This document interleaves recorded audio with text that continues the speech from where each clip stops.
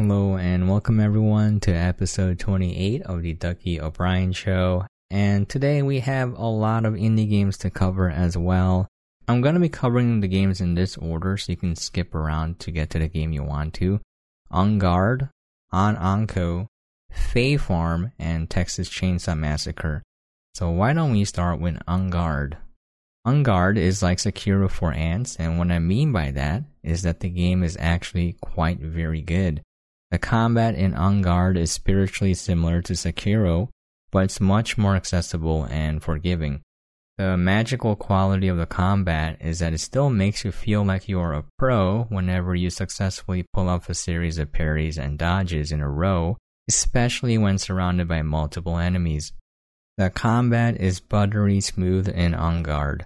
You have regular attacks that can take out weaker enemies in a few hits, while the stronger, more armored soldiers will guard against your attacks. This is where you have to wait and parry against their attacks or dodge and counterattack. The combat is incredibly forgiving and accessible in that the window to successfully dodge and parry is quite large compared to most games with this type of combat. The game also telegraphs what kind of attack the enemy is going to use with a large colored indicator so you can act accordingly to counter them. Combine the obvious telegraph with a generous window in which to act with, and you have buttery smooth combat that makes you feel like you are a master fencer. Garde doesn't just stop at making the sword fighting feel great. The game also adds in a lot of additional mechanics to help dispatch your foes with cunning and oftentimes humor. The combat is like an onion. It has multiple layers that will make the enemies cry. You can do things such as kick crates and barrels into enemies to temporarily stun them. Immobilizing your foes is key in handling multiple opponents as it lets you deal with fewer enemies attacking you at the same time, or create an opening to attack the more heavily armored opponents. You can also kick your foes into weapon racks or the water to take them out instantly. This works in synergy with a temporary stun from kicking crates and barrels, as the armored opponents won't move from your kicks unless they are stunned to begin with. There are more humorous mechanics that help create space in combat as well. You can throw jugs at enemies to temporarily phase them. It also comes with the bonus of a very satisfying plink sound as metal meets faces. Throwing a bucket at someone will cover their head and disable them for quite a while. This is useful if you want to attack someone armored or avoid fighting them until later. But wait, there's even more. You can change the elevation by standing on tables and do a very stylish somersault over the heads of your less mobile foes and phase them temporarily. The game also has so many small mechanics, usually related to changes in elevation or movement, that temporarily phase enemies, creating space for you to reposition yourself or providing an opening to attack. Along with these mechanics, each level adds new enemies and ways to interact with enemies and the levels. For example, the second level introduces grenadiers and the ability to set enemies and conveniently place explosive barrels on fire. There are only 4 levels in the game so far, but they are quite long. There are also collectibles, challenges, and secrets to unlock for each level, encouraging players to revisit them and explore. The game also has a sense of humor and levity, and the game's aesthetics reflect that. The art is cartoonish in a visually pleasing way, with the bright color palettes that make the scenery pop. The enemies you fight as well as the main villain are plenty goofy. No one actually kills anyone. People in the world of Garde simply fake being knocked out while making some rather humorous commentary. There's a sense of wholesome levity that seeps into the narrative and dialogue. It provides a nice change of pace from words being too grimdark. Overall, Garde is a delightful game. There's a lovely sense of levity throughout every aspect of the game. It doesn't take itself too seriously, but you can sense the amount of crap put into the combat and the set pieces. You definitely don't have to be on guard about checking out this game. For additional info, the game currently has a review score of 94% positive with a total of 609 reviews as of this writing on August 28, 2023. The game was developed and published by Fireplace Games, was released on August 16, 2023 with an MSRP of $19.99. I did receive a free key from ICO. Thank you to the greedy person for approving my request. I spent a total of 3.9 hours playing the game so far, and have unlocked 8 out of the 30 achievements. If you're wondering why the podcast episode was released way later after the writing of the article, I write all the articles over a period of time first, and then I read over it to make the podcast episode. The review score shouldn't change too much though in that short amount of time. I do end up playing the game more though, and my opinion on the game won't change too much. Usually gets a little bit more positive over time in my own personal experience. Okay, moving on to the next game, Ankou. Ankou is a simple roguelite. You go into the game, craft one weapon, upgrade one set of armor, and leave a bloody trail of spider and other monstrosities' corpses as you fight your way tooth and nail to the final boss. There are so many spiders though, so many. The game deceives you into thinking you are safe and that victory is possible, and then 20 minutes in, the entire screen is covered in those pesky spiders. Slow white spiders, speedy jumping red spiders, exploding green spiders. The game provides so many exciting ways to chip your health down and sometimes outright kill you if you can't get away. This is where the game's sort of roguelite-ish mechanics come into play. You are expected to die before finishing the level, but you don't necessarily unlock any passive upgrades. Instead, by completing certain objectives before you die, you unlock new equipment that can be crafted in each run. You don't really need the new equipment to win, but it certainly makes life way more convenient. The core gameplay loop of Ankou is quite enjoyable despite the constant onslaught of spiders. The general strategy I use is to quickly gather resources to upgrade my weapon as fast as humanly possible. I also like using ranged weapons that have a wide area effect, such as the crossbow for the soldier and the bounce for the apothecary. I personally found that having more damage is desirable compared to having more health. Health can be increased by crafting armor, and different sets have different benefits. For example, the soldier's default armor set is focused on greatly increasing health and survivability in exchange for slower crafting speeds, in order to make using a melee weapon more feasible. The default apothecary set focuses on increasing craft speed, efficiency, and storage space in exchange for a smaller health gain. There are other armor sets you can unlock that give slightly different benefits. While more health may seem great, towards the end of the game there are just so many enemies that you just have to rely on not getting hit in the first place. This is why I make upgrading the weapon my first priority, since the best way to avoid getting hit is to destroy all the enemies before they can reach you. They do say the best defense is an offense. Ranged weapons accomplish this the best. Aside from your one weapon, you can also unlock spirit weapons, upgraded weapons, or armor pieces from shrines. Shrines require a certain number of materials to unlock, and once you provide those materials, it will give you a random selection of upgrades to choose from. I found that while upgrading your weapon for cheap is definitely beneficial, having a spirit weapon is also incredibly helpful when it comes to harvesting while under attack. The spirit weapon summons a small ghost wielding a specific weapon and attacks nearby enemies whenever you are not moving. Since the enemies don't stop attacking and you must play a small minigame when harvesting, this gives you a little bit of space when things get more hectic. The spirit weapons can be upgraded as well, giving you essentially 2 weapons to fight with. There are also rings, amulets, advanced crafting tools, and other upgrades to make the constant onslaught of enemies manageable, but the best tool is to upgrade your weapon as fast as possible and make it to the final boss as quickly as possible before the threat level reaches 10. You can craft wooden flutes to track a desired resource if you are having difficulty finding something. I would definitely recommend using the flute to track resources as quickly as possible, since time is of the essence in this game. When the threat level is at its highest, it's almost impossible to survive. The enemies spawn indefinitely and you barely have any time to grab any resources or craft even health potions. Overall, Ankou is enjoyable. It has a simple gameplay loop that is easy to learn, but still manages to provide some level of complexity and nuance. It also doesn't take much time to complete a run. It'll take around 30 minutes at most. It reminds me of playing that one Warcraft 3 custom map where it was a survival crafting roguelite. I forgot the name of the map, but the small-scale, micro-session-focused design of Ankou definitely brought back those memories and feelings of simple times. And spiders. So many spiders. They just don't stop. For additional information, On Ankou currently has a review score of 95% positive reviews with a total of 124 reviews as of this writing on August 29, 2023.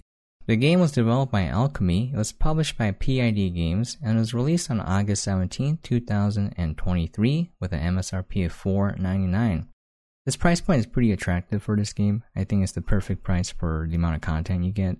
I did receive a free key from ICO. Thank you very much, Luz. I don't know if we're supposed to say the PR person's name, but I don't know. I wanted to thank them by name. Maybe I'll refrain from doing that. I mean, you don't know who they are because I never gave out the last name. I did spend a total of 4.8 hours playing the game, and I currently have 2 out of the 6 achievements unlocked. By the way, I don't remember that Warcraft 3 custom map, but if you guys remember, let me know. You can contact me through email, duckyobrienshow@gmail.com. But yeah, it was like this map where it was like the wilderness and there were like night-day cycles and I think winter and summer. And like you were hunting animals, making fires. It was really fun. I forgot what it was. But I kind of missed that kind of smaller, like crafting survival gameplay, but in like 30 minutes to an hour or even a couple hours. I kind of really missed that. For our next game, we have Fae Farm.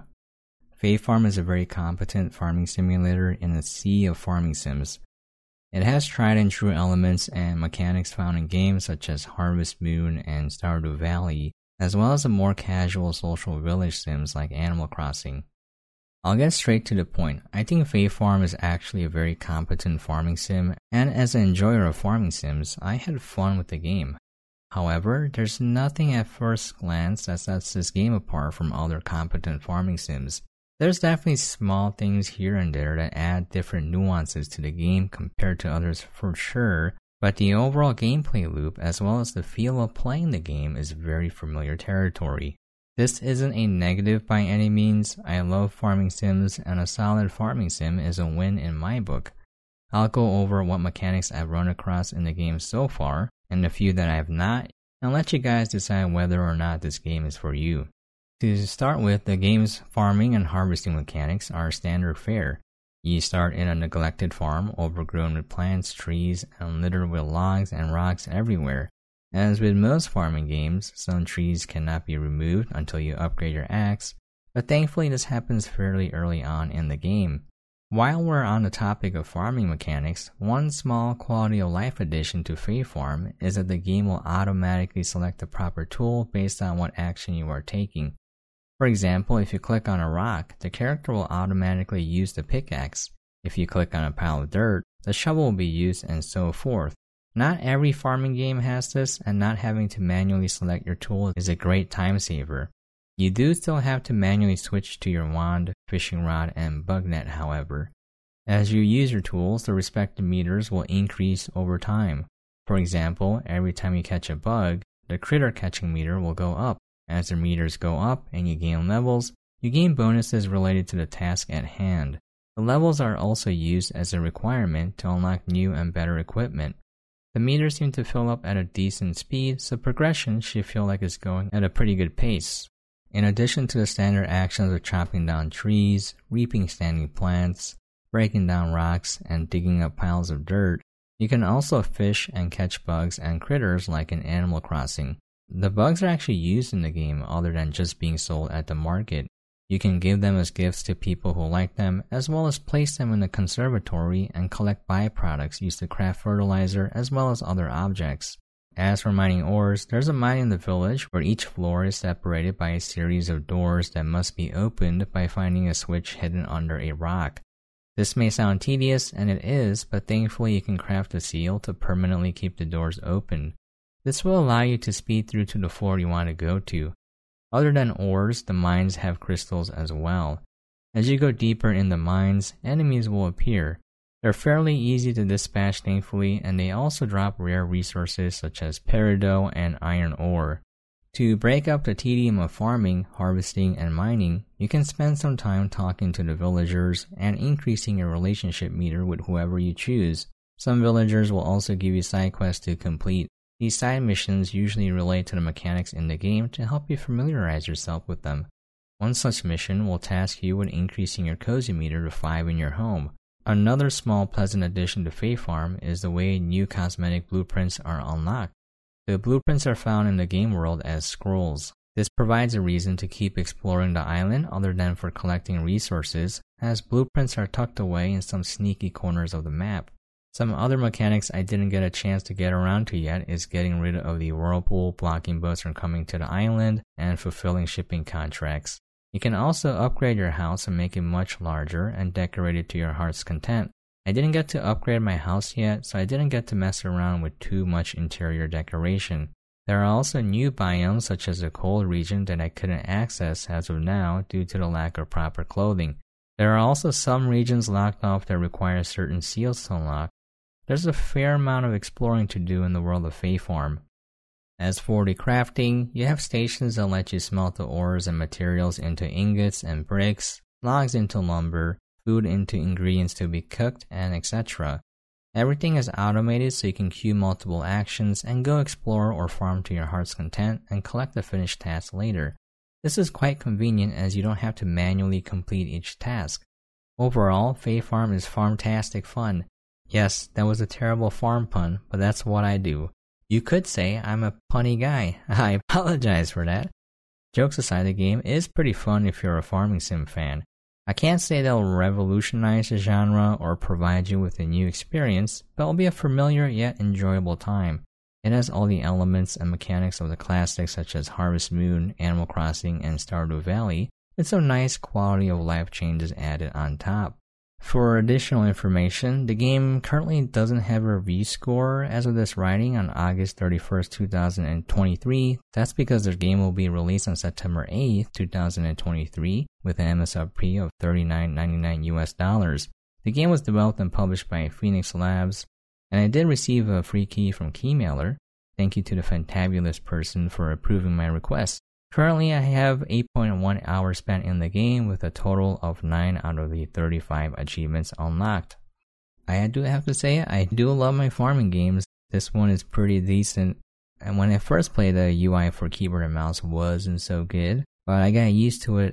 It is what it is. A lot of developers don't put a lot of effort into making sure the mouse and keyboard UI is on point, but that's okay. It's understandable. I'm a masochist. I play everything with keyboard and mouse, including Dark Souls. Now moving on to the last game, the Texas Chainsaw Massacre. Dead by Daylight fans will be immediately familiar with the asymmetric multiplayer gameplay focusing on horror found in the Texas Chainsaw Massacre. 4 survivors are tasked with escaping the basement and then the house of the Slaughter family. I am by no means an expert in Dead by Daylight. I only have 316.9 hours in Dead by Daylight currently, and while that may seem like a lot of hours, the community is crazy and those are just rookie numbers. So take what I say here with a grain of salt, but they are my honest opinions from what limited understanding I have of the game thus far. In my opinion, Texas Chainsaw Massacre is a more chill experience. As a survivor, they're called victims in Texas Chainsaw. The game is way more focused on stealth, subterfuge, wit, and sometimes straight up bravado when compared to Dead by Daylight. It's actually very difficult for family members to find victims on the map if they only rely on sight. The maps are well made with multiple sight lines cut off by crouching. There are also small spaces that most of the family cannot access, spaces such as very thin openings you have to shimmy through, some crawl spaces, and crates with barbed wire. If all goes wrong on the surface, you can jump down a well back into the basement to escape pursuit, but at great cost to your health and having to open the basement doors again. This makes the game feel way more intense if you run into a family member as the victim. While it's easy to lose a single person chasing you, Texas Chainsaw Massacre has 3 people playing family members. That's right, 3 people are playing the killers. Once a single family member has caught sight of you, and if they have any level of coordination and communication at all, it becomes very difficult to escape alive. The map is quite large, however, and while the family members chase around a victim or two, the rest are free to make a frantic rush for the exit. Now, it may sound unfair to play as a family once people find out that the survivors do not leave a visible trail of movement as in Dead by Daylight, But this is by no means the only way to track people in the game. As members of the family, you can gather blood by collecting them from pans located all around the map or by attacking the victims. Once you have some blood gathered, you can feed it to the grandpa, usually sitting somewhere in the middle of the map.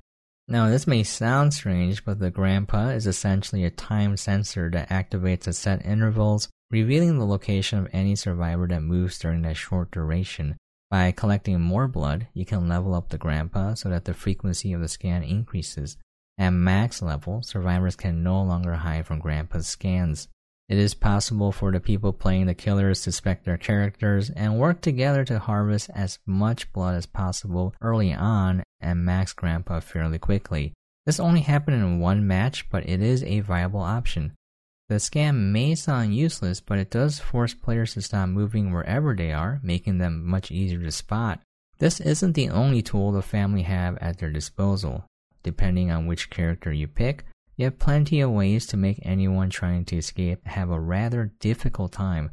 Some characters can set traps in key locations, causing injury and forcing them to free themselves slowly or risk being detected.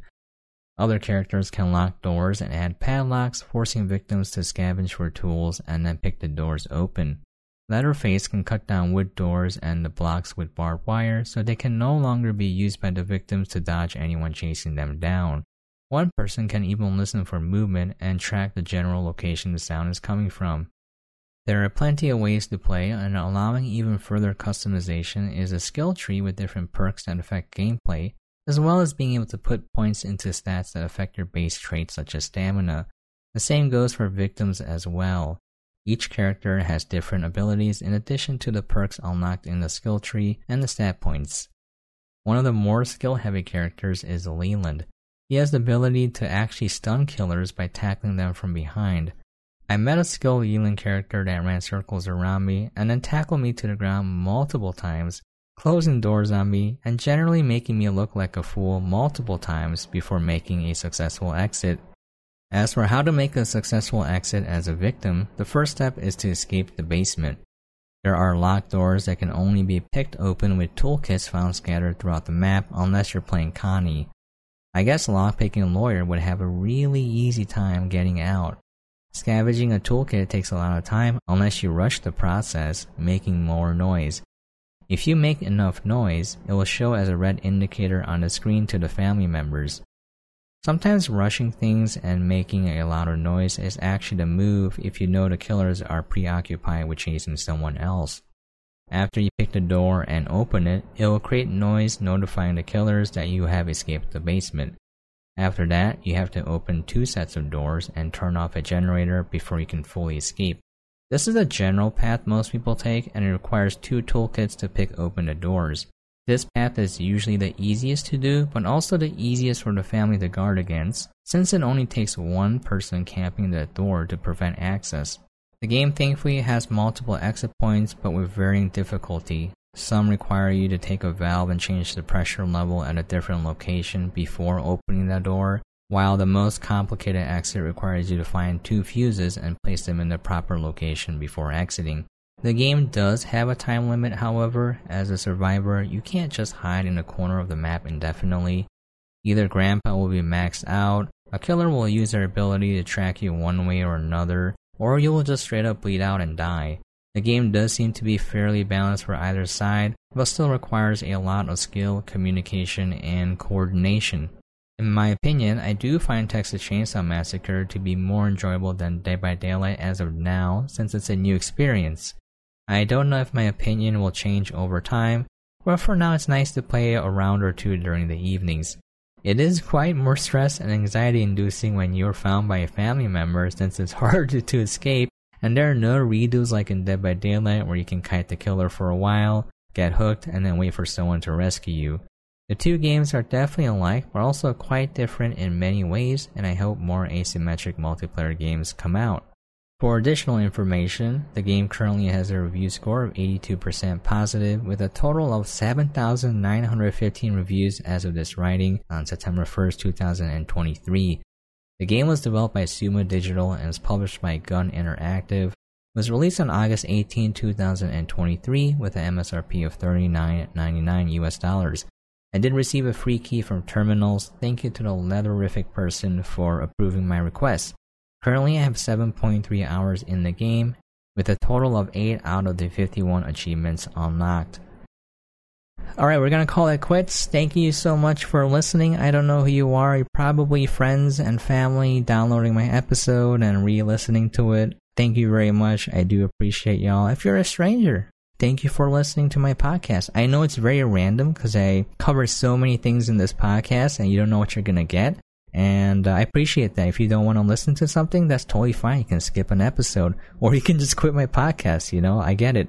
I'm trying my best to make content that will provide value to the person listening, but I'm not quite good at that yet. So what I'm doing is what I enjoy doing, making what I want to make. So hopefully that comes across. I really do care about games coverage as well, and I really do care about making content that's no nonsense. I'm not trying to milk you guys for anything, but I will try to monetize it if I ever get big. I would love to have a sponsor and all that.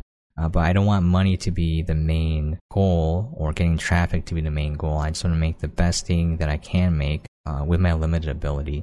Anyways, if you guys want to contact me, you can email me at duckyobrienshow@gmail.com. Obrien is spelled O-B-R-I-E-N. Once again, it's DUCKY OBRIENSHOW@gmail.com. That's duckyobrienshow@gmail.com. You can also just Google Ducky Obrien. I'm on YouTube and I'm on Twitch if you want to drop by. I mostly make content on YouTube as well as podcasts. My blog is duckyobrien.com as well if you want to check that out. It's just going to be the text format of what you just listened to or watch. So there's really nothing new you're going to get out of there. Occasionally I might have something in writing that you don't see in the podcast and vice versa, but that's gonna be it. Once again, this is episode 28 of the Ducky Obrien Show. I've been a little bit extra chatty. Apologize for that, but it's what I do. I'm gonna take, for the future episodes, I have some video rants I made that I'm gonna cut into audio and upload because, I have some thoughts that I like to get out. And thank you for your support. I do appreciate it. And as always, hope you guys are staying safe and sane out there. And I'll catch you guys next time.